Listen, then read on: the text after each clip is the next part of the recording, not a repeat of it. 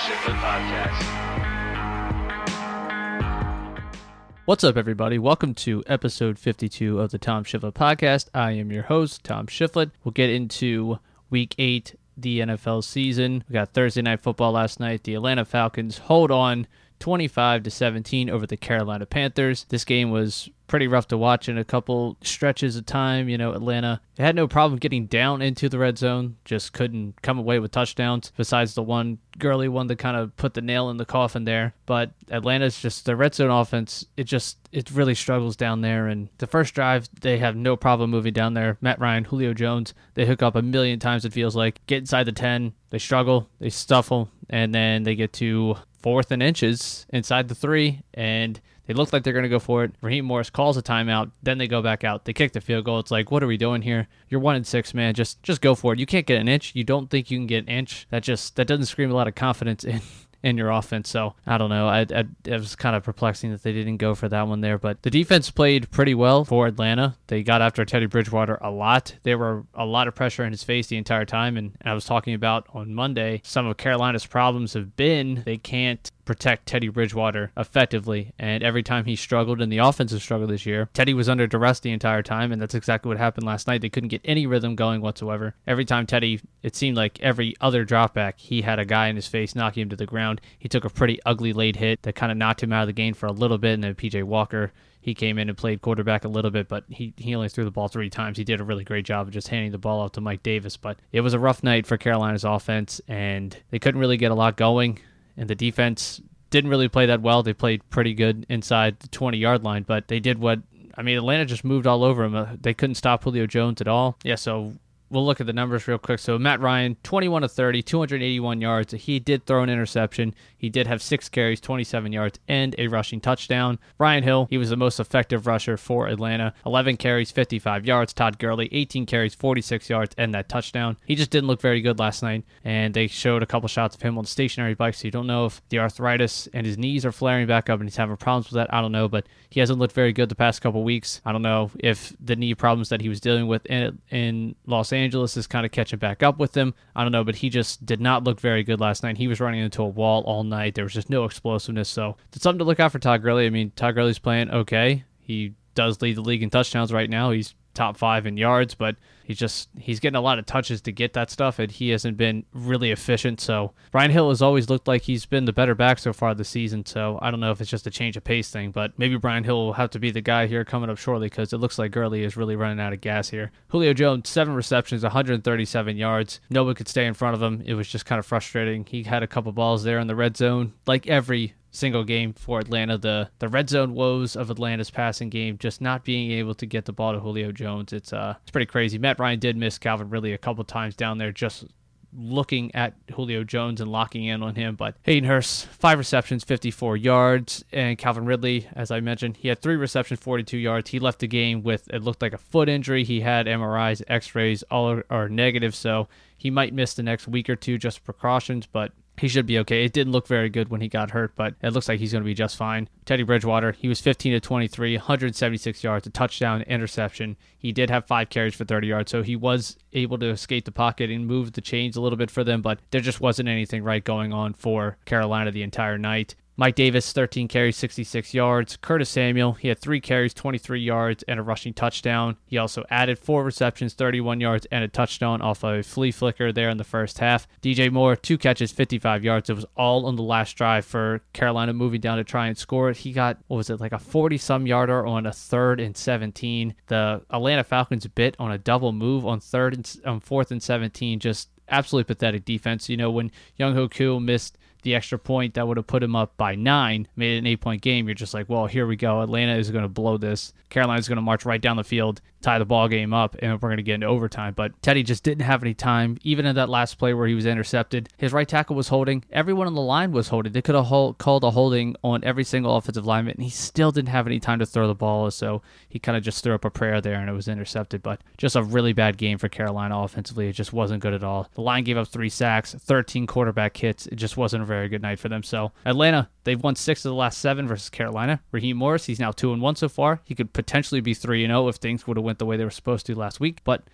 whatever. 2-1. Julio Jones now has 29 games with over 100 receiving yards and 0 touchdowns. That's by far the most in the Super Bowl era. So it's kind of just crazy how Julio is just like allergic to get in the end zone. It's really weird, and I think it's part of the reason that people don't consider him the best receiver in football is because they just look at the touchdown numbers, but it's way more than that. He's the best wide receiver in the league. He's one of the greatest to ever do it, so it's kind of weird. They were talking about, Michael Thomas is coming back this week, and it's like, oh, he's the best receiver in the game. It's like, did Julio Jones die? Like, I don't understand where this comes from. And did DeAndre Hopkins die or something like that? And Michael Thomas is not better than Julio Jones or DeAndre Hopkins. But anyway, moving on. Julio, he tied Randy Moss for the second most games with 100-plus receiving yards in a game since 1950 with 35. He also passed Torrey Holt for the second most yards in a player's first 10 seasons in NFL history with 12,660 yards. So Julio's an absolute animal. If he's out there, he's playing, good luck stopping him. The only way you stop him is if Atlanta gets inside the 20, and they just can't get him the ball inside the end zone. It's absolutely insane. And Matt Ryan, he made a little history. He became the 9th player in NFL history with 300-plus passing touchdowns and 10-plus rushing touchdowns in his career. And Curtis Samuel, after last night, he has 3 career games with at least 1 receiving touchdown and 1 rushing touchdown. Only Jerry Rice has more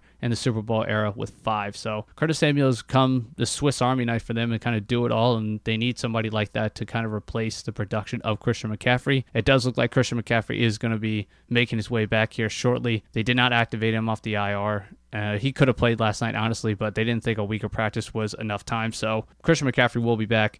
Unfortunately, that means Mike Davis is going to see significant less carries. He was doing a really good job, but it's Christian McCaffrey time to get him back and give that offense a shot in the arm. And Robbie Anderson's been good, and DJ Moore he's been really good when he's gotten the football, and Teddy just had a really rough time of getting the ball to DJ Moore, and it's been going on all season. Really, he hasn't really gotten DJ Moore the ball enough, so we'll see. This Carolina offense is good. The defense it's okay. This team is just hanging in there, but I don't know. I mean, this division it's not even really up for grabs, but this division could be completely different if Atlanta could have just kept a couple of leads this season. I mean, they'd be right in the thick of it, and unfortunately, their defense did not help them whatsoever close any of these ball games out, so now they're looking at 2-6 now instead of possibly, 4-5, the same record as Carolina, but oh well, it is what it is. That's Atlanta's season in a nutshell the past 2 years. So we'll get into previewing the rest of the week, going into Sunday's game. The biggest game of the week.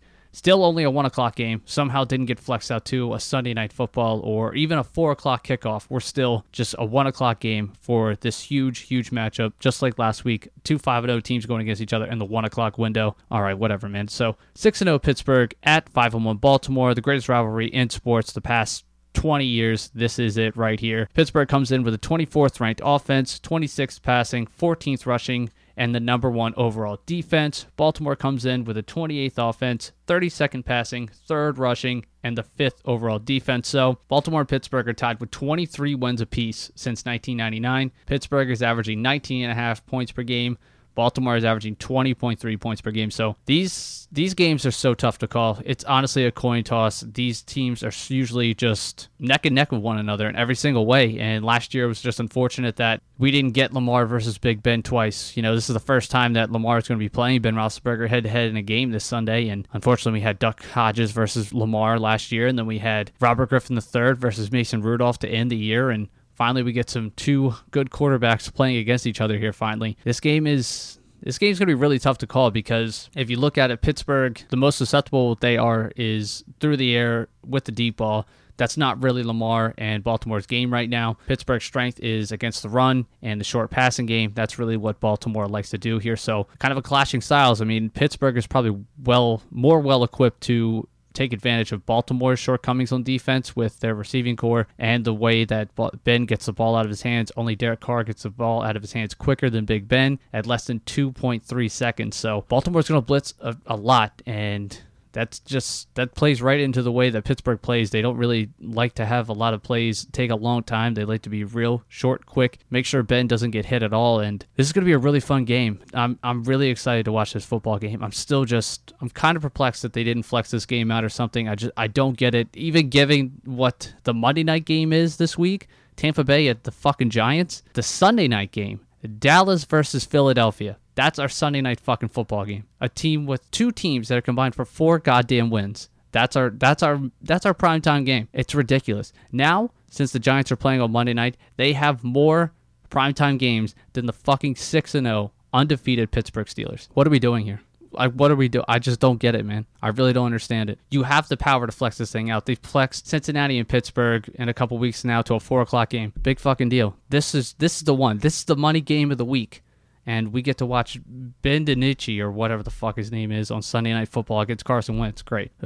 Anyway, so let's look at the numbers here for both these teams so far in 2020. So Pittsburgh, so far, their offense averages 30.5 points per game. They allow 19.7 points per game. They're +2 in the turnover differential. The past 2 weeks, they've been behind in the turnover differential, so that number really came down. They were like a +10 at one point, but they've been a little sloppy with the ball the past 2 weeks, and they're a +18 in the sack differential. For Baltimore so far, they're averaging 29.8 points per game. They're allowing 17.3 points per game. They have a +6 turnover differential. They have a +7 sack differential so far this season. So these two teams, they're right next to each other in almost every single category. I mean, Pittsburgh, the way they get after the quarterback, of course, no one's going to be in the same realm as them, but Baltimore, they do a really good job of getting after the quarterback themselves. So this is going to be a really fun game, and this is... Oh my, I'm so excited for this game. I really can't. I'm excited for these games every single season. This is going to be a really, really great football game. This has potential to be game of the year, and then they do it one more time in Pittsburgh later on in the year. So I'm very excited for this. So both of these teams are coming in offensively pretty hot. I mean, Baltimore has scored 20+ in 29 straight.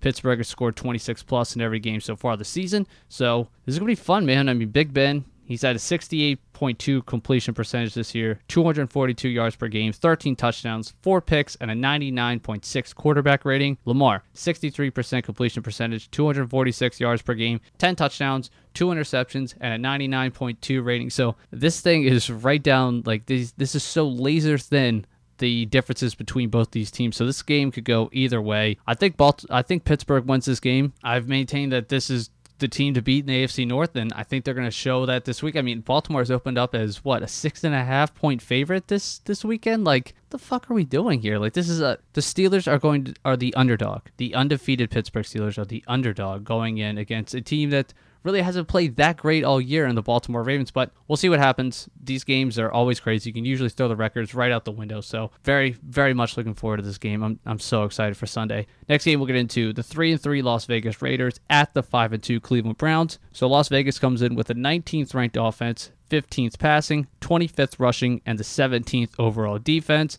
For Cleveland, the 11th overall offense, 24th passing, 2nd rushing, and the 24th overall defense. So, I mean, the way people are nitpicking Baker Mayfield apart and Kevin Stefanski and the way the things have been going for him so far as a 5-2 football team, you would think they'd be dead last in offense. But this is a pretty good offense, and I know they lost Odell Beckham Jr. That's a huge blow. No, they're not better without him. I'll say it again. I'm watching shit all week since I recorded on Monday. They're still doing the same shit, talking about, well, maybe Baker is better without Odell. No, he's not. Baker said himself, it's insulting to Odell to even say stuff like that. Like, it's ridiculous to even think that. But this team it's starting to get a little bit better, and I think Baker can kind of piggyback off his outing last week against Cincinnati because, I mean, Vegas's pass defense is pretty easy to move up and down the field on. Their defense in general is pretty easy to move up and down on the field on. So we'll see what happens here. Let's do a little quarterback comparison real quick, though. So Derek Carr, I was talking about how well he was playing last episode, and he's at 72% completion percentage. Only Drew Brees has a higher one.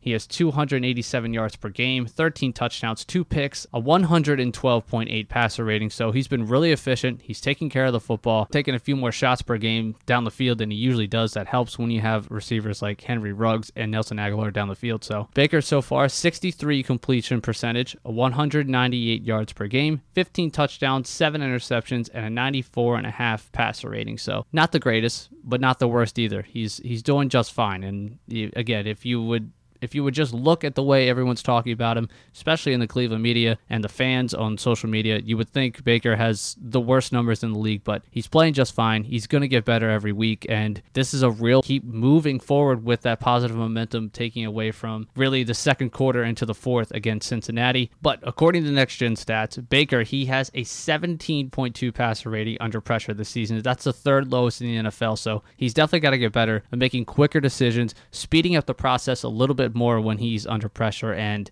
just making plays, man. I mean, 17.2 passer rate, that's just unacceptable, and these are part of the reasons that people are shitting on Baker Mayfield so far. There's a lot of crunch time plays that he's just not making, and maybe this week he'll be able to do that because, Las Vegas has had a really tough time getting after quarterbacks this season, so it shouldn't really be a problem for Baker this week, but that's stuff he's got to clean up when he's got more games coming up against Baltimore and Pittsburgh, two teams that come after the quarterback like nobody's business. And you saw, I mean, he's lost, 68 to like 13 or 14 in 2 games versus Baltimore and Pittsburgh. So just, you got to be better against defensive pressure like that. Las Vegas, as I was talking about, they're pretty susceptible. They've allowed 30 plus points in 5 of the last 6 games. Josh Jacobs, man, what a year he's having. It's pretty rough so far. So he's averaging the worst yards per carry at 3.4 among running backs with 80 plus carries this season. So that running game has really struggled, and it's not helping Derek Carr really at all. And I don't know what it is. It's just maybe the offensive line isn't playing as well, or Josh Jacobs isn't seeing the holes correctly, or I just don't know what it is, because this passing game is pretty potent and they're not really stacking the boxes. So I don't understand what's happening with Josh Jacobs here. And is he going to bounce back this week?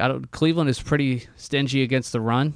They're more susceptible to deep passes, but I don't know. Josh Jacobs, he's got to play a lot better. Derek Carr needs a consistent run game. They can't be super one-dimensional. The games that they've gotten away from the run game, it's usually the games that they have struggled offensively. So see if Josh Jacobs can bounce back here. But, for Cleveland, being down Odell, Donovan Peoples-Jones, Rashard Higgins, they have to step up. They need to kind of meet that production that Odell can possibly give them. And I know people say he didn't have a lot of production with Cleveland. He still was a weapon out there. He was somebody that the defense has kind of shifted their coverage towards, and it opened things up for Jarvis Landry. That's not going to happen right now. Now everyone's going to move the coverage towards Jarvis Landry, so those guys need to pick up the slack big time. So, I don't know. Rashard Higgins could blow up here. I mean, him and Baker, they have a really good rapport. We'll see. I mean, this still is a pretty good offense. The scheme is really good, so it should be just fine without Odell Beckham Jr. Next game, we'll get into the 5-2 Los Angeles Rams at the 3-3 Miami Dolphins. The Rams come in with the 6th overall offense, 11th passing, 4th rushing, and the 12th overall defense. For Miami,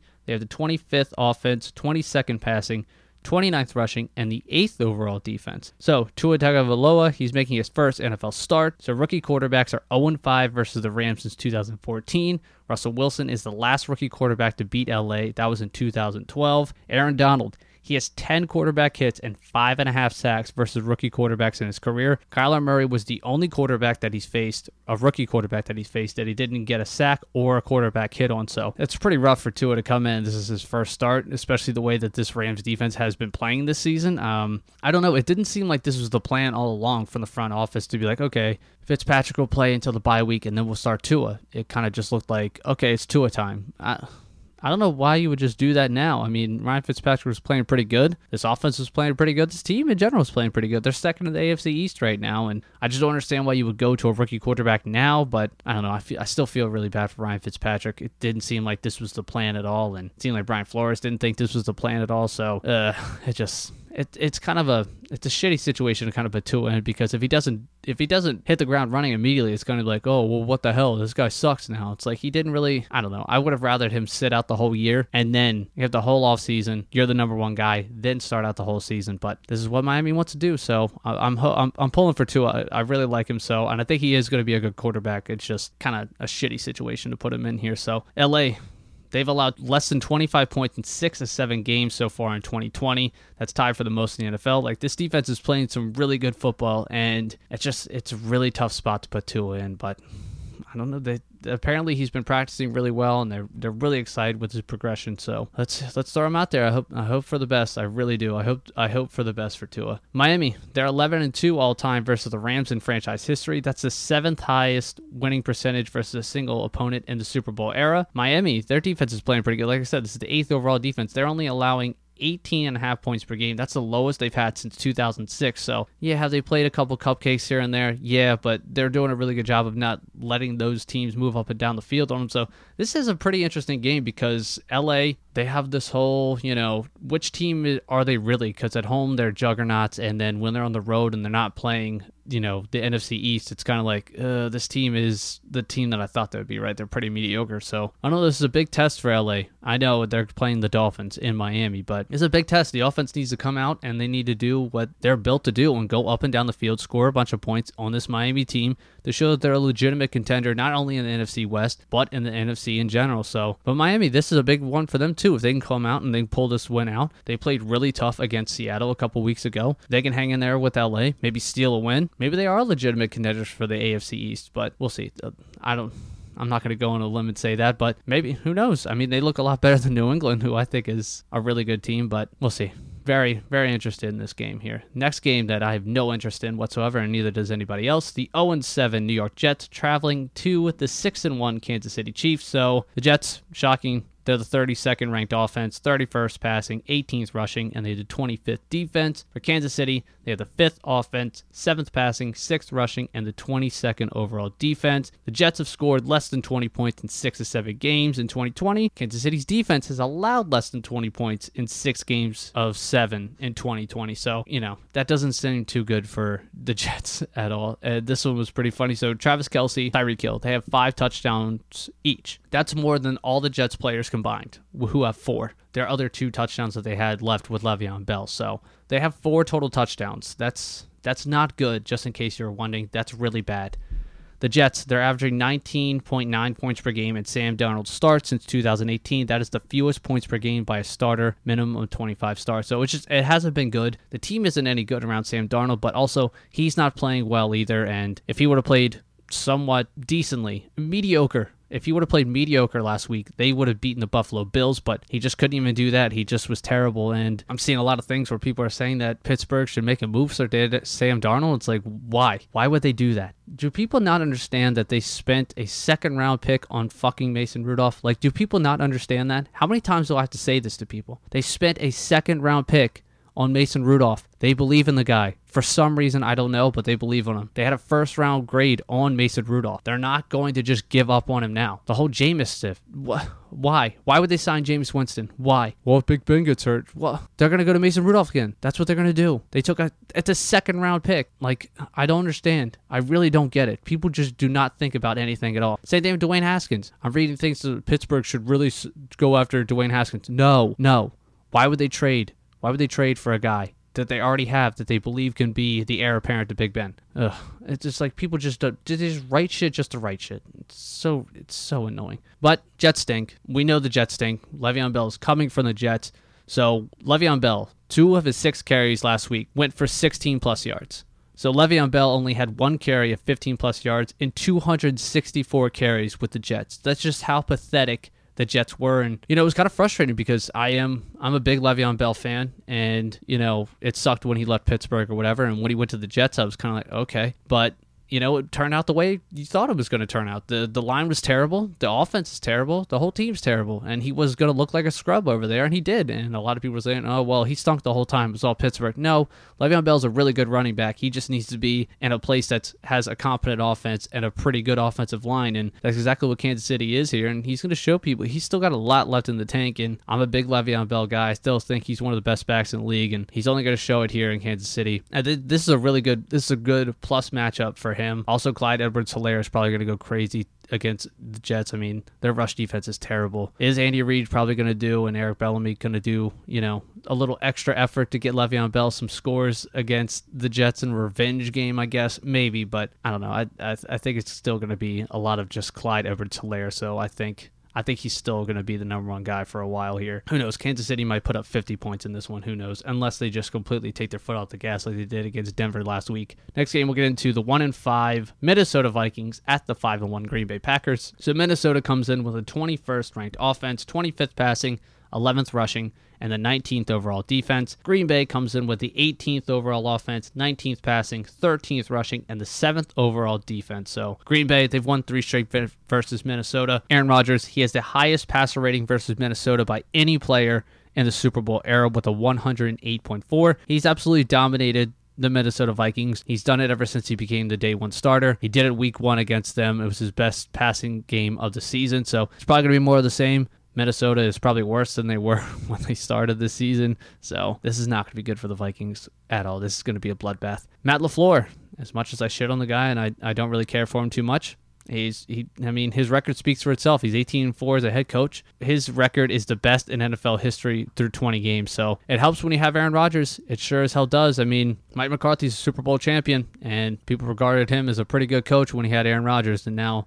you look at him in Dallas, you're like, oh, this guy fucking stinks. Yeah, he does, and he's always has. He had the pleasure of coaching Aaron Rodgers for as long as he did. So quarterbacks make a difference. They really do. They really do. And, Adam Gase, he's a horrible head coach. But when he was an offensive coordinator and he had Peyton Manning grace him with his presence and settled his records with his mediocre offense, people still say, oh, Adam Gase, he's a good head coach. He should be a head coach. No, he shouldn't. He should coach Peyton Manning. That everyone should coach Peyton Manning. That's what I'll say. That's what I recommend to everyone. Coach Peyton Manning, then you'll get head coaching jobs for the rest of your life. Kirk Cousins, he has a sub-90 passer rating for the first time since 2014. So everyone likes to pile on Kirk Cousins, make fun of Kirk Cousins, but he's been a very dependable starting quarterback. You can't say that about a lot of guys, but he's not Tom Brady, he's not Peyton Manning, he's not Drew Brees.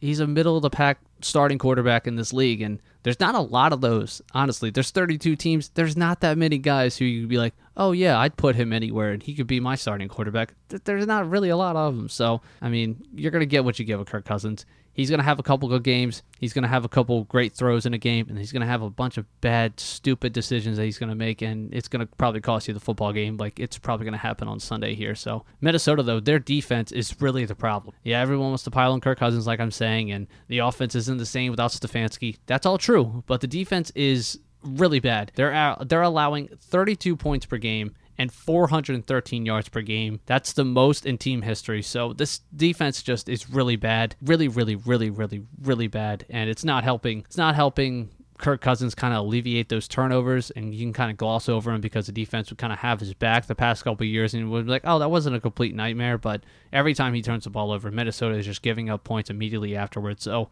it's just, they're not in unison there, the offense and the defense, and nothing's really working for Minnesota at all. So it'd be kind of interesting to see if they tear down, because you got the trade deadline coming this week. So who knows if they make a move or two. They already got rid of Ngakoue, so who else they'll ship out there? Who knows? But for Minnesota, it's not going to be any better. So 7 of their next 10 games are versus teams above 500. So just a murderer's row coming up for them shortly, and it is not going to get any better for the Vikings, but they will have a nice draft pick to look forward to in April, I guess, if you're looking at it like a glass half full kind of guy. Next game, we'll get into the 4-2 Indianapolis Colts at the 3-3 Detroit Lions. Indianapolis comes in with a 22nd ranked offense, 17th passing, 32nd rushing, and the 2nd overall defense. Detroit, 26th offensively, 23rd passing, 28th rushing, and the 14th overall defense. So this is kind of a weird thing here. So Detroit has lost 6 straight games at home. That's the longest active streak. They're 5-13 at home since 2018. That's the second worst record. It's kind of insane to think that someone has a worse record than that, but Detroit they have no idea what a home field advantage is. Every time they're at home, they're like, shit,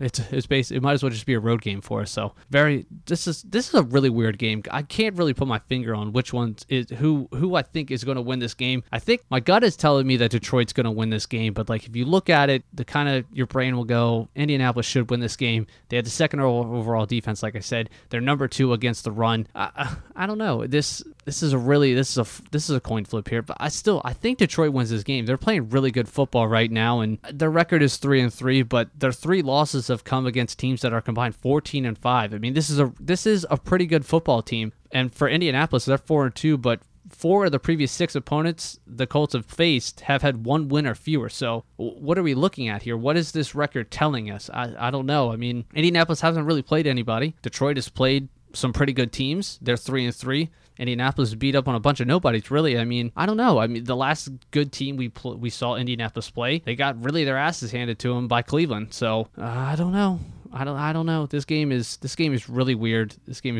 So Detroit, they've only allowed 1 300-yard passer this season. That was Matt Bryant last week. I don't know. And is Rivers going to do that? Probably not. I mean, he did it against Cincinnati last week, but we saw what the last time we saw Indianapolis play, and we saw what Baker just did to Cincinnati last week. So I don't know. If you look at Rivers so far, 2020, he's been meh. It's been a roller coaster ride. 266 yards per game, 7 touchdowns, 6 interceptions, and a 93 quarterback rating. For Matthew Stafford, 263 yards per game, 10 touchdowns, 4 picks, a 94.4 rating. So the beginning of the season, he wasn't that great. He's really starting to like sharpen up the past couple of weeks, and he looks really good. He's playing really good football. That game last week against Atlanta was some of the best he's played in a couple of years. I know it was against Atlanta, so I guess I can't take too much from it, but I know this game is going to be really fun. It's going to come down to which quarterback makes the dumber decision at the end. That's usually how it goes for a Detroit Lions or, a Phillip Rivers-led team. So this will come down to the last couple of minutes. It seems to do that in every single Detroit Lion game. Next game, we'll get into the 5-1 Tennessee Titans, fresh off their loss to the Pittsburgh Steelers at the 5-1 Cincinnati Bengals. So Tennessee comes in with the 16th ranked offense, 21st passing, 9th rushing, and the 16th overall defense. For Cincinnati, the 13th offense in the league, 8th passing, 22nd rushing, and 26th defensively. Cincinnati, they're allowing the 5th most rushing yards per game in the NFL with 133.7. That's great for Tennessee because they average 145 rush yards per game. That is the 5th in the league. So it's going to be a lot of Derrick Henry, and that's about it.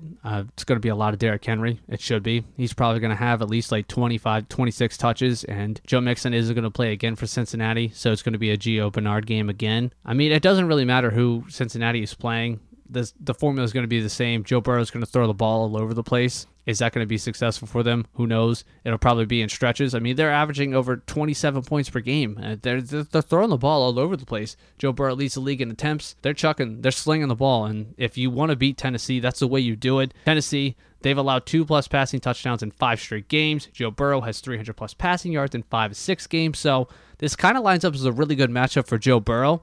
It doesn't line up as a good matchup for Cincinnati's defense against Tennessee's offense with Derrick Henry coming to town. Probably pissed off that, he kind of got shut down by Pittsburgh last week, so doesn't look good for Cincinnati at all. This should be a nice bounce-back game for Tennessee here. Cincinnati, I mean, like I said, they're the only team with 3 losses scoring 27+ points in those games, so their offense is really putting up numbers, but that defense is it's not putting up any resistance at all, so it's a reason they only have, 1 win. Next game we'll get into, this one, maybe possibly a changing of the guard in the AFC East officially. 2-4 New England at the 5-2 Buffalo Bills. Huge game to kind of keep New England's season alive. I mean, if they lose this game, just go ahead and pack it in. The season's over. Probably going to see the last of Cam. It's going to be Jordan Stidham time, and we'll probably never see Cam get another starting job again if he plays like he did the past 2 weeks, and especially in a big loss against Buffalo, it's over for Cam. So that's really going to suck. I don't think that's what's going to happen. So we'll look at this real quick, and then we'll talk about it more. So New England, they're 27th offensively, 30th passing, 7th rushing, and they have the 9th overall defense. Buffalo, they have the 8th overall offense, 5th passing, 26th rushing, and the 21st overall defense. So New England, this has been a pretty one-sided affair. It's not really a rivalry. Again, a rivalry. The team has to win every now and then, to make it a rivalry. So New England, they're 35-5 versus Buffalo in the Belichick era. So since 2000, they are 35-5. That's not really a rivalry. I'm sorry, that's not a rivalry at all. Just because the fans don't like each other, that doesn't make it a rivalry for the teams. One team has been kicking the shit out of the other one for years. New England, they've scored 12 or fewer points in 3 straight games for the first time since 1993. So it's been a long time since this offense has been this abysmal. New England, they have 1 receiving touchdown from a wide receiver. That's fewest in the NFL. And, it's not looking great for that because Julian Edelman, he had knee surgery this week. He's going to be out for a couple weeks. They're putting him on the IR. So it's Danier Bird, Jacoby Myers, and N'Keal Harry time. So yikes, that's not the wide receiver room that you want right now for a struggling quarterback in Cam Newton. So I don't care who you have back there. That is not a room that's going to give you a lot of confidence. And you can kind of tell that Cam's kind of double patting the ball. He's not trusting what he's seeing because he doesn't really trust these guys right now. And they really haven't given him a reason to trust them. So it's going to be tough. But as bad as the wide receivers have been, the tight end room is somehow worse. Rob Gronkowski has more touchdowns the past 2 weeks than New England has had from the tight end position in 2 years since he's been gone. So they have got 0 production out of the tight end. They've had almost no production out of the wide receivers. So, this team needs to get back to, we're going to run the ball 45 times and try and fucking stop us. And Josh McDaniels is creative enough that he can do a lot of stuff that, he did in the first 2 weeks of the season where there were some very creative runs. And, there were runs for Cam, but they were designed in a way where you couldn't just sit and try and stop Cam with a lot of window dressing before the snap happen. They've kind of gotten away from that stuff, and Josh McDaniels said it himself. He needs to figure out ways to get Cam more comfortable throughout this week and then figure out a way to execute it on Sunday. So I'm expecting, I don't want to say this is like a last stand for Cam Newton, but it kind of is, and I expect him to kind of put up a fight here and be like, hey, this is still my fucking job.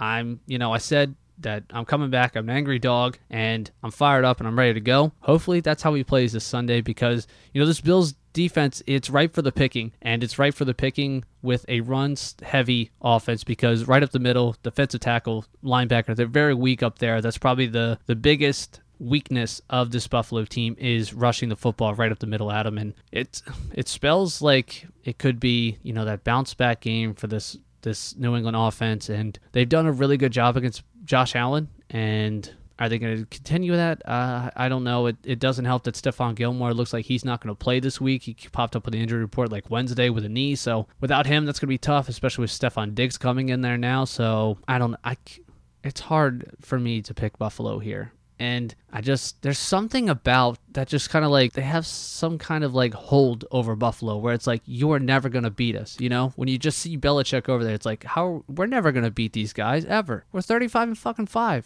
in 20 years. Like, how am I supposed to pick against that?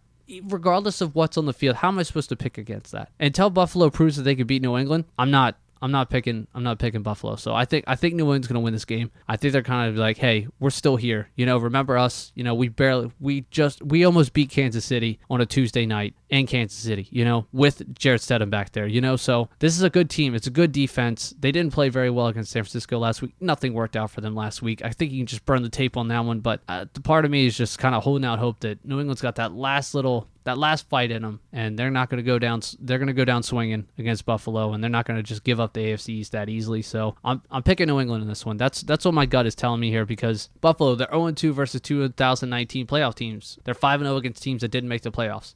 They're beating up on nobodies, and when they're playing real teams, they don't look that great. Bills, they've scored less than 20 points in 3 straight games. They're averaging 25 plus in the first 4. So I was saying, it was like, is this fluky?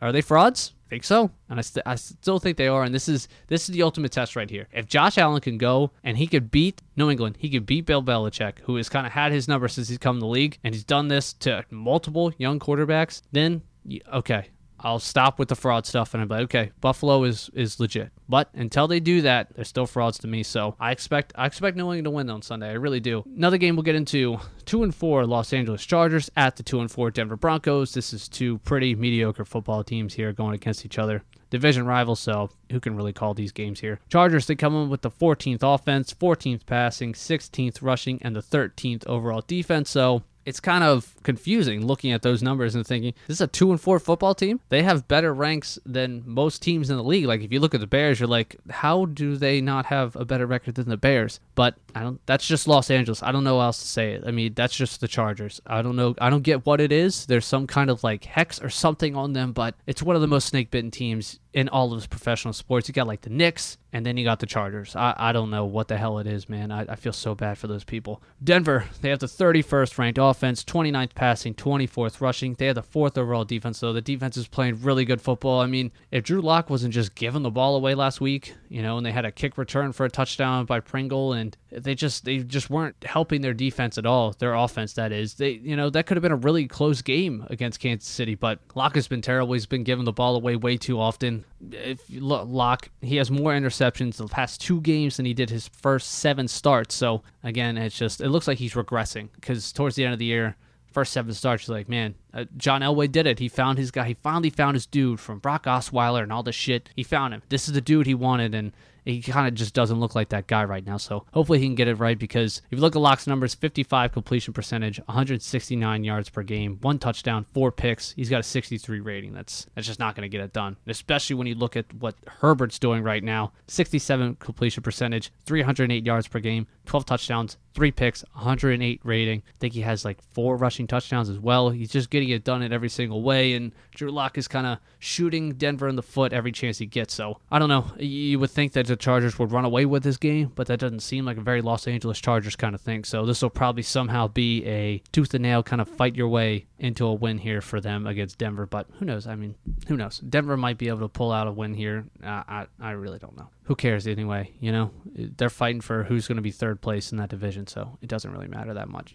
Next game, we're getting into the 4-2 New Orleans Saints at the 5-2 Chicago Bears. New Orleans comes in with a 20th ranked offense, 16th passing, 20th rushing, and the 3rd overall defense. Chicago, they have the 23rd offense. It's kind of crazy to think that there are teams that have a worse offense than the Bears, but they're 23rd, 20th passing, 31st rushing, 15th overall defense. So entering week 8, New Orleans, they have the fewest big plays this season. So that's rushes of 10 plus yards and passes of 20 plus yards. So that's kind of makes sense, right? Because they're just not getting those home run plays. They might get Michael Thomas back, but again, that's not a guy who's home run play, dude. He's, a lot of slants, a lot of intermediate route stuff. He's not like throw the go down to him and he'll, make a big play. It's kind of just, he's a dependable guy, and that'll really help Drew Brees out a lot. I think getting Emmanuel Sanders back this week too is going to help them out a lot. So we're going to see what this offense looks like finally. It's been since week 1 since they've had everything together. So we'll see because Drew Brees is starting to play some really good football, and maybe with the full complement of receivers, he'll start trying to drive the ball down the field a little bit more, but it's not going to be easy against this Bears defense. This Bears defense is really good. It's just unfortunate that they are put in some really bad situations by their offense, and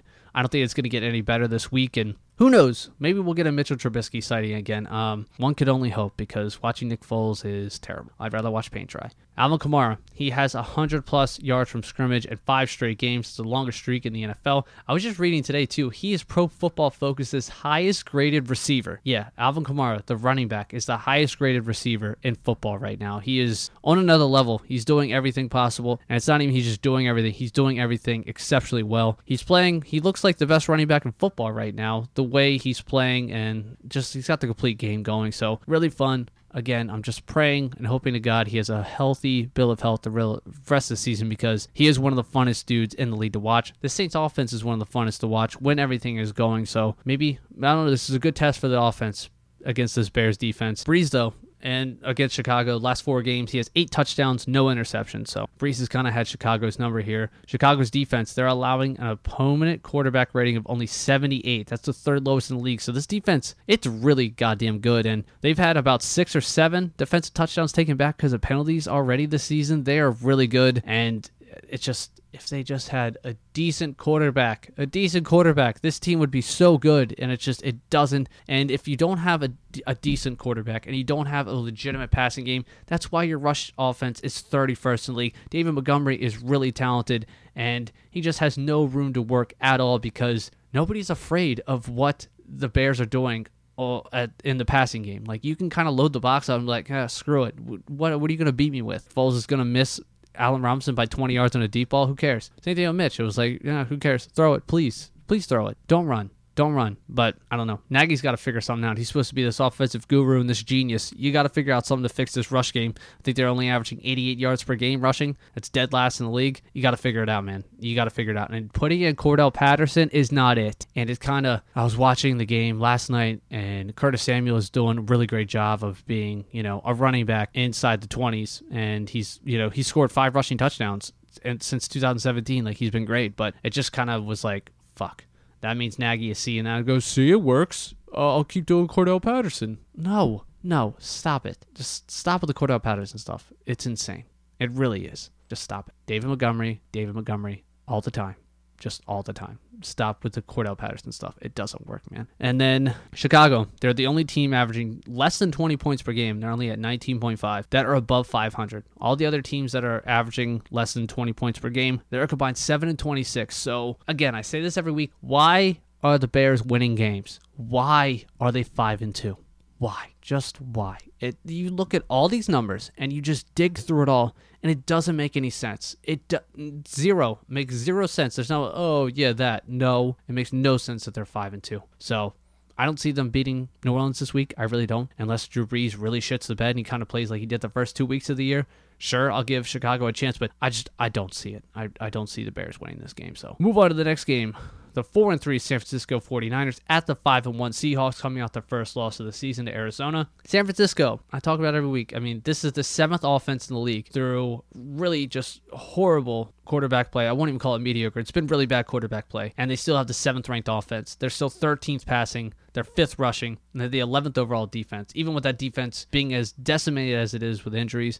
And the really shitty positions that a Nick Mullins, a CJ Beathard, and a Jimmy Garoppolo have put them at times, they're still the 11th overall defense. For Seattle, they're 12th offensively, 10th passing, 15th rushing, and they are 29th defensively. That comes no shock to anybody. George Kittle, usually a monster and a killer against any single team. Not against Seattle, though. He's only averaging 46 yards per game in 5 games versus Seattle. That's the second fewest versus a team he faces multiple times. So I don't know what it is with them, and I think Jamal Adams is coming back this week too, and that was probably a big reason why they got Jamal Adams, was trying to neutralize George Kittle. So it's usually tough sledding for Kittle. So that means like Brandon Ayuk and, Kendrick Bourne, like these dudes need to step up, and Jimmy's got to get the ball to wide receivers for a change. I know it's scary. It's scary, Jimmy. I know, but you got to throw the ball to wide receivers sometime, okay? You can do it, man. Shanahan schemes this shit up to where it's, seriously, I say it every week, it's bowling with the goddamn bumpers up. It's not hard, man.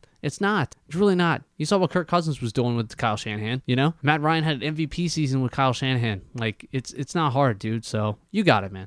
I guess. I don't think so. I have no confidence in Jimmy Garoppolo, but it is what it is. So San Francisco, the biggest point of this entire season so far has been the defense holding teams under 24 points per game. That's where they need to stay at, because that's comfortably that number that offense can get to realistically. They're 0-3 when they give up more than 24 points per game. Even those games, they probably shouldn't have lost those games because the offense couldn't, generate enough points. So that's a big thing. And I mean, that's going to be a tough task at Seattle, because Seattle is one of 4 teams this year to score 3+ touchdowns in every single game this season. Russell Wilson, he's 12-4 a career versus the 49ers. 10% of Russell Wilson's throws are for a touchdown. That's insane. That's by far the highest rate by any quarterback in the Super Bowl era. 10% of his throws are a touchdown. Like, most quarterbacks are at like a 3 or a 4. He's at a fucking 10. It's nuts. This team is so dependent on Russell Wilson. It's bonkers. I can't think of a team that's been so just reliant on just one dude in the NFL. It's like even those Peyton Manning teams in Indianapolis, they still had a pretty decent team all around him, and the defense was serviceable at times. I mean, Brady's teams speak for themselves. They're some of the best teams ever. Like, Russell Wilson, it's Russ or nothing. And I don't know how far that goes, but I mean, they listened to the show, I guess. Sneaky Pete was listening, and I told him, you're not going to win the Super Bowl. You're not going to win shit unless you get after the passer. So he was like, okay, I hear you, Tom. I'm trying. So they did acquire Carlos Dunlap from the Cincinnati Bengals. It's a huge move. They needed somebody to get after the quarterback. Carlos Dunlap is one of the best at his position at pressuring the quarterback. And they got him for a late pick, and BJ Finney, former Pittsburgh Steeler BJ Finney. So great move. And I don't think they're done dealing yet. I heard they were still trying to call some teams to figure out if they can get some pass rush help from somewhere else, but it's a good move. And especially thinking about how they gave up almost nothing for him, a guy who wasn't even getting used at all in Cincinnati, really. So it's a good move. It's a really good move, and it's going to help this defense out like immensely. Like, anybody coming in there would have helped. So to get Carlos Dunlap for a steal like they did, really, really great move. And I think it's really going to help Seattle out a whole lot. So Sunday Night Football, Jesus Christ, man. Just why? Like, why do I have to stay up for this? This is punishment. Like, why? Because it's Dallas. I have to stay up to watch Dallas, a 2-5 Cowboys team who just got their ass whipped by the Washington football team. I have to watch them on primetime football with their third-string quarterback. Come on, man. Come on. And don't try and spin it. Oh, the NFC East is on the line.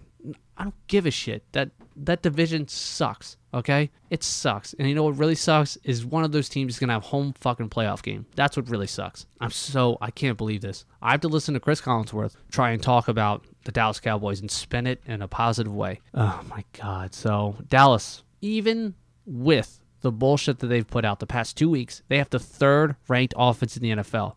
Dak Prescott is good, okay? Dak Prescott is good. They're the 3rd-ranked offense still. They are 2nd in the league in passing. Matt Ryan just passed Dak Prescott in passing yards last week in the 4th quarter. That's how good Dak Prescott was. That's how good this offense was with Dak Prescott. They're 19th rushing the football. So Ezekiel Elliott has not been very good, especially even more so now that they need him to really be Zeke, and he just hasn't been that guy. And they're 27th defensively. Philadelphia, 15th offensively, 18th passing, 12th rushing, the 18th overall defense. Like I said, first place in the NFC East, it's on the line for anybody who wants it, and it seems like nobody wants it. So I don't know, the way this has been going for the NFC East, this will end in a goddamn tie.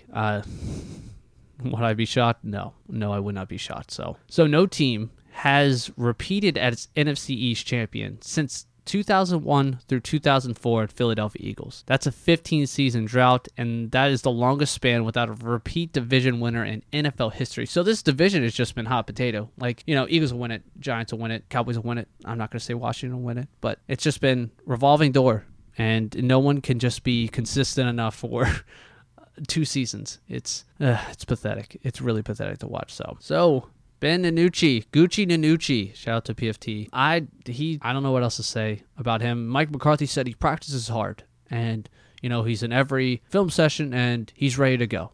Okay, sure he is, man. What else is he gonna say? Yeah, this guy really sucks and we're fucked. I mean, of course he's gonna say, yeah, he looks really good. I'm excited for him to start. What else is he gonna say, man? Even though he was still kind of holding out hope that Andy Dalton could play this Sunday. I was just watching him on Inside the NFL at his press conference. He was saying, Andy, he was in the meetings and, if he can get a practice in tomorrow, maybe. It's like, you don't want this DiNucci guy to start, obviously. And, hey, fucking DiNucci, hey. I mean, this guy is going to stink. This game is going to stink. Who knows? Maybe he'll just come in and he'll light the world on fire, and then Jerry Jones will be like, see, this is why I didn't pay Dak Prescott, because I had Gucci DiNucci. That's why. That's why I didn't pay Dak Prescott. Galaxy brain.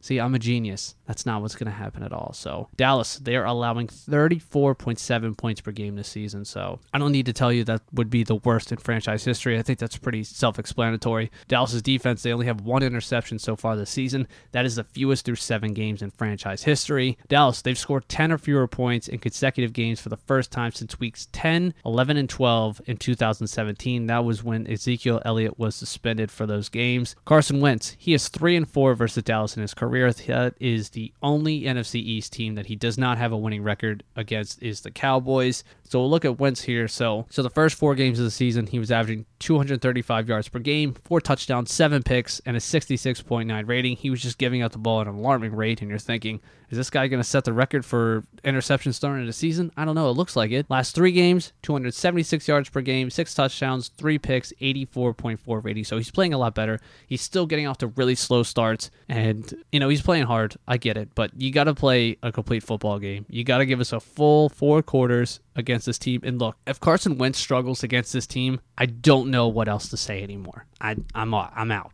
Okay, I'm out. If this was Shark Tank, I'd Mark Cuban just going, I'm out.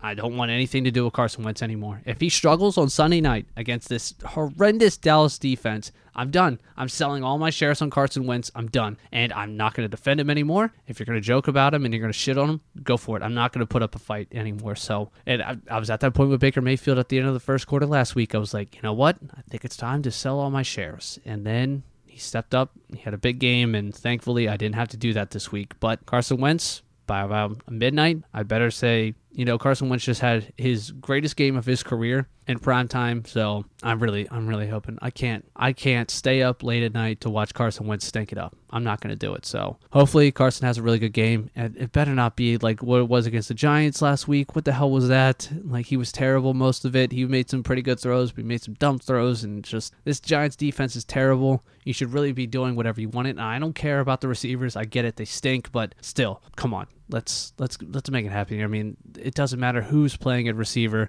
If they've been suited up and they played against Dallas, they've had career nights. So let's do it. It's time for Carson Wentz to kind of unleash himself. Get back to that MVP form. You gotta. At least one game against Dallas. You gotta do it. Just give me a little hope here. So this game is gonna be so bad. So bad. Why are all these primetime games stink? Why do they do this every year? Like, almost every primetime game stinks. I get it. I mean, this should have been a good game on paper. I mean, if Dak wouldn't have broke his leg, this would have been a really good, fun shootout. But unfortunately, it's not even. We have to watch Andy Dalton. Thank God we don't have to watch Dalton, but we got to watch DiNucci here. So, whatever, man.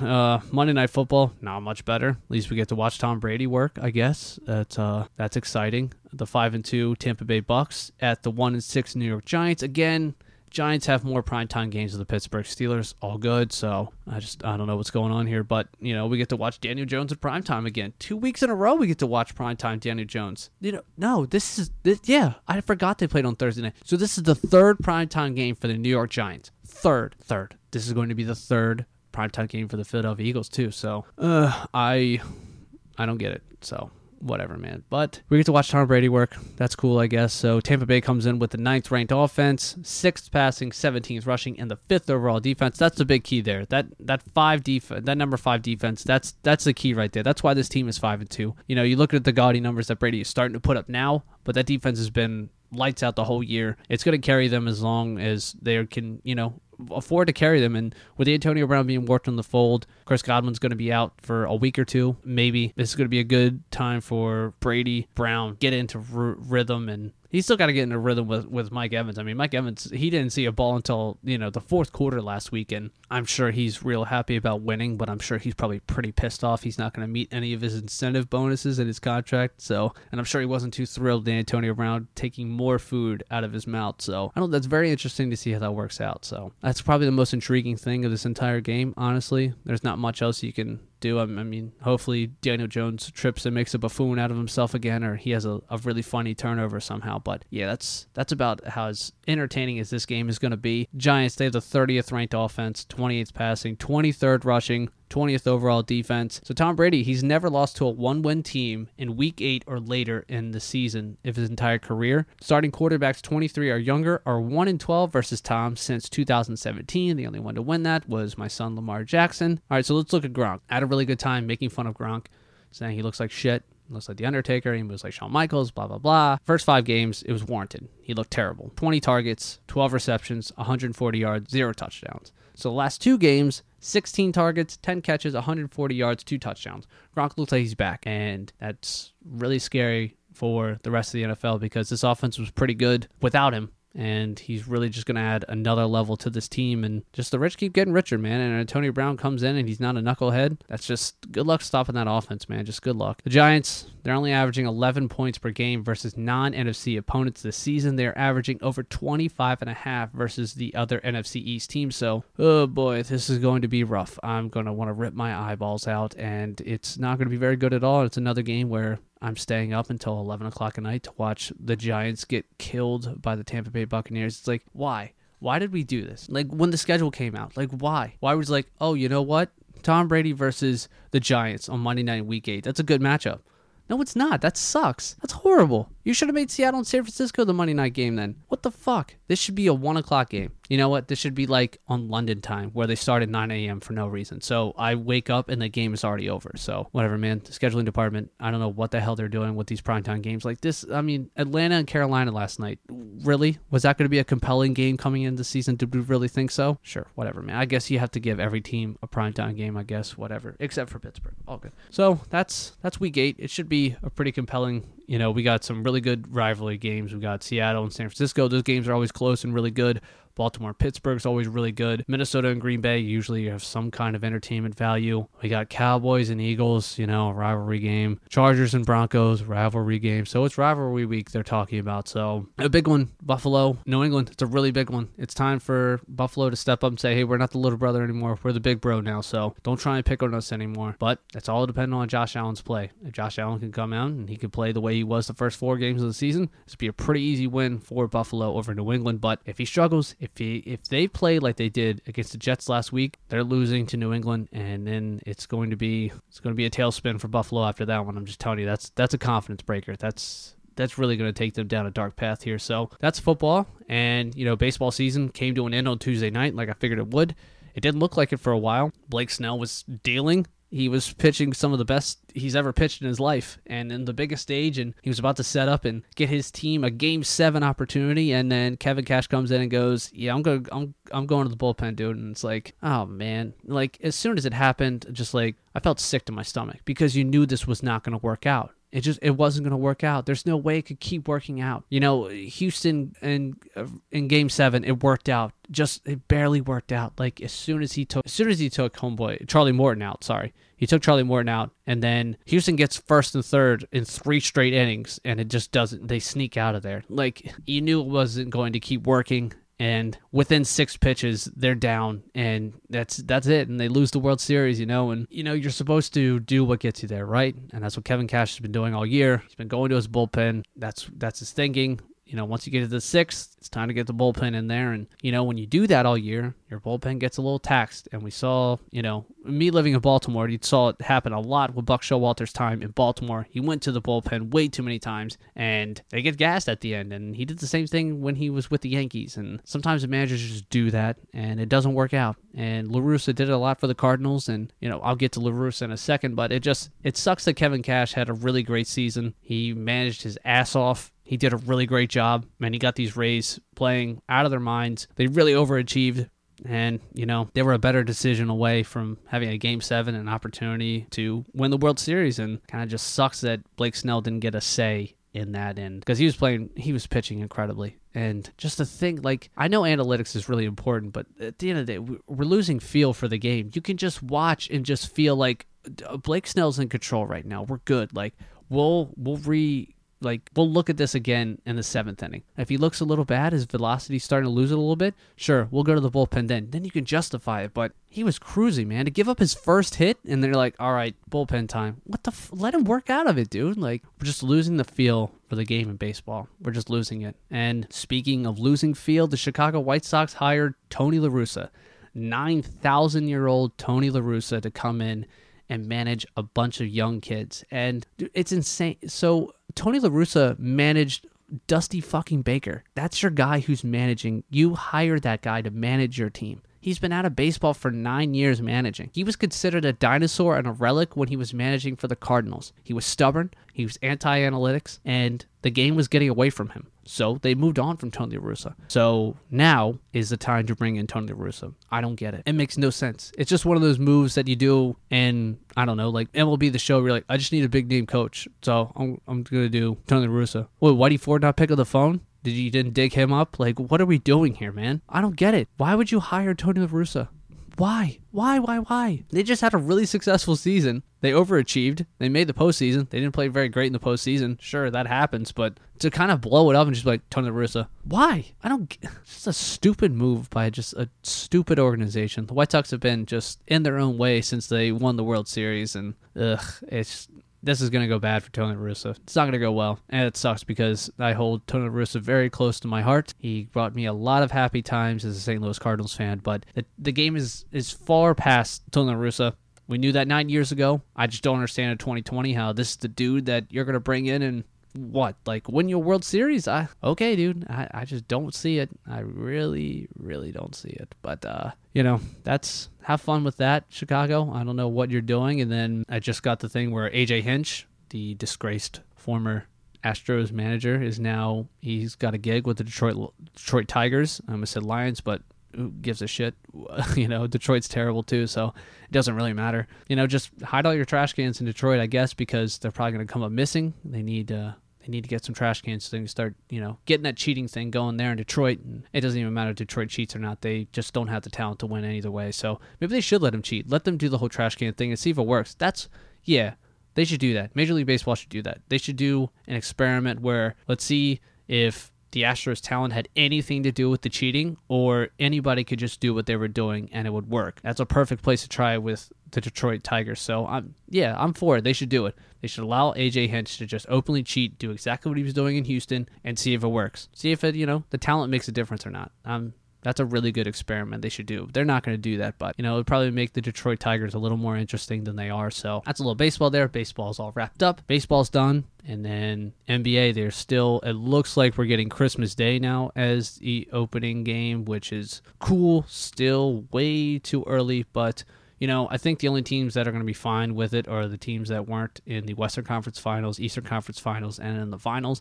I think you're going to get a little bit of pushback from them on that because it's like, hey, we're going to get 2 months off, but everybody else, it's going to be close to 4 or 5 months off. So, and then they just opened up all the facilities, so all 30 teams are allowed to practice this week. So that's exciting stuff. And Daryl Morey, the biggest news was, he was relieved of his duties in Houston, and now he is on board with Philadelphia, and he is running their basketball operations. So it's going to be pretty interesting to see if he takes his Morey ball with him to Philadelphia. I don't think they have any of the pieces to do that, but Wouldn't be shocked if Joel Embiid is dangled out there for Mr. James Harden. I was reading some people were saying that they should trade Joel Embiid for Russell Westbrook. Could you imagine Russell Westbrook and Ben Simmons on the court at the same time? Jesus Christ. They're going to dent the hell out of the rim. The rim's going to fall off. Jesus. But, I've fucked around with the trade machine this morning, and I made a couple that worked out with, the framework of Harden, Embiid, probably for like Josh Richardson. Or, I think that works out. Houston gets a big man with Russ and then kind of put in some intermediate pieces around him with Eric Gordon and Austin Rivers, all that stuff. I mean, that's a pretty decent team in the West. I mean, you're not going to win a championship with that team, of course not. But, I mean, if you're Philadelphia, if you part ways with Joel Embiid, you can just slide Al Horford right there. I mean, you have two overpriced centers, so you just slide the one there. You can have Ben Simmons kind of be that Robert Covington kind of type, but he's actually super talented, and he can kind of wreck a game that way, and he can kind of take the ball out of Simmons' hands, and he can kind of do some rolling and some fun stuff like they were going to do with him at 4. Unfortunately, he got hurt, so he didn't get to play in the postseason. We didn't get to see any of it. But, him and Harden together, that'd be really fun. And Ben Simmons can kind of take away the defensive burdens on the perimeter that Harden would have to deal with. And, it sounds like it could work. It sounds like it's a team that could be a top 3 team in the East. And is that going to happen? Probably not. I think something else will happen. I don't think Phillip Rivers. I'm in football mode. I don't think Doc Rivers is going to be too thrilled going into the season with, Embiid and Simmons together. I don't think that's kind of the pairing that he wants. So interesting to see what they do with that. And I don't think Morey likes those two bigs together either. So I don't know. I know he's going to try his damnedest to try and get James Harden into Philadelphia, and I think he's going to pull out all the stops to try and get him, so don't be shocked if something like that happens. And then Steve Nash just keeps adding to his bench. He's already got Amari Stoudemire, Jacques Vaughn there, so he added Mike D'Antoni, his former coach during his MVP seasons, and Ike Udoka. So Udoka has been one of the top assistant coaches in the league for a very long time with the Greg Popovich coaching tree, and it's a good bench. It just seems like he's got a lot of chefs in the kitchen there, so I don't know how that's going to gel together. That's going to be, Brooklyn is going to be so fascinating to kind of see how Kyrie and KD work together. Not only if they work together, but is Kevin Durant still the player that he was before he tore his Achilles? I mean, he's a 31-year-old 7-footer, so that's kind of tough to bounce back from. So we'll see. And if they're starting the season when they say they're going to start it, that's going to be less than a year for Kevin Durant to come back on the floor, and I don't know, that's tough. That's a tough ask, but Brooklyn's going to be fascinating to see Steve Nash's first time coaching and the kind of that really, really accomplished bench that he has, how that's all going to mesh and work together. So Brooklyn is going to be must-watch TV. Yeah, so I think that's it from this week, and I'll go ahead and wrap this one up. So thank you for listening, continuing to listen, and make sure to like, rate, and review after every single episode. Enjoy your football this weekend. Not the Sunday nights and the Monday night games. I don't think anybody's going to enjoy those, but try your best, and I'll meet you back here on Tuesday. We'll wrap everything up, and I'll talk to you then. See you. Y'all take it easy. I'm out. Goodbye, and good night, bang.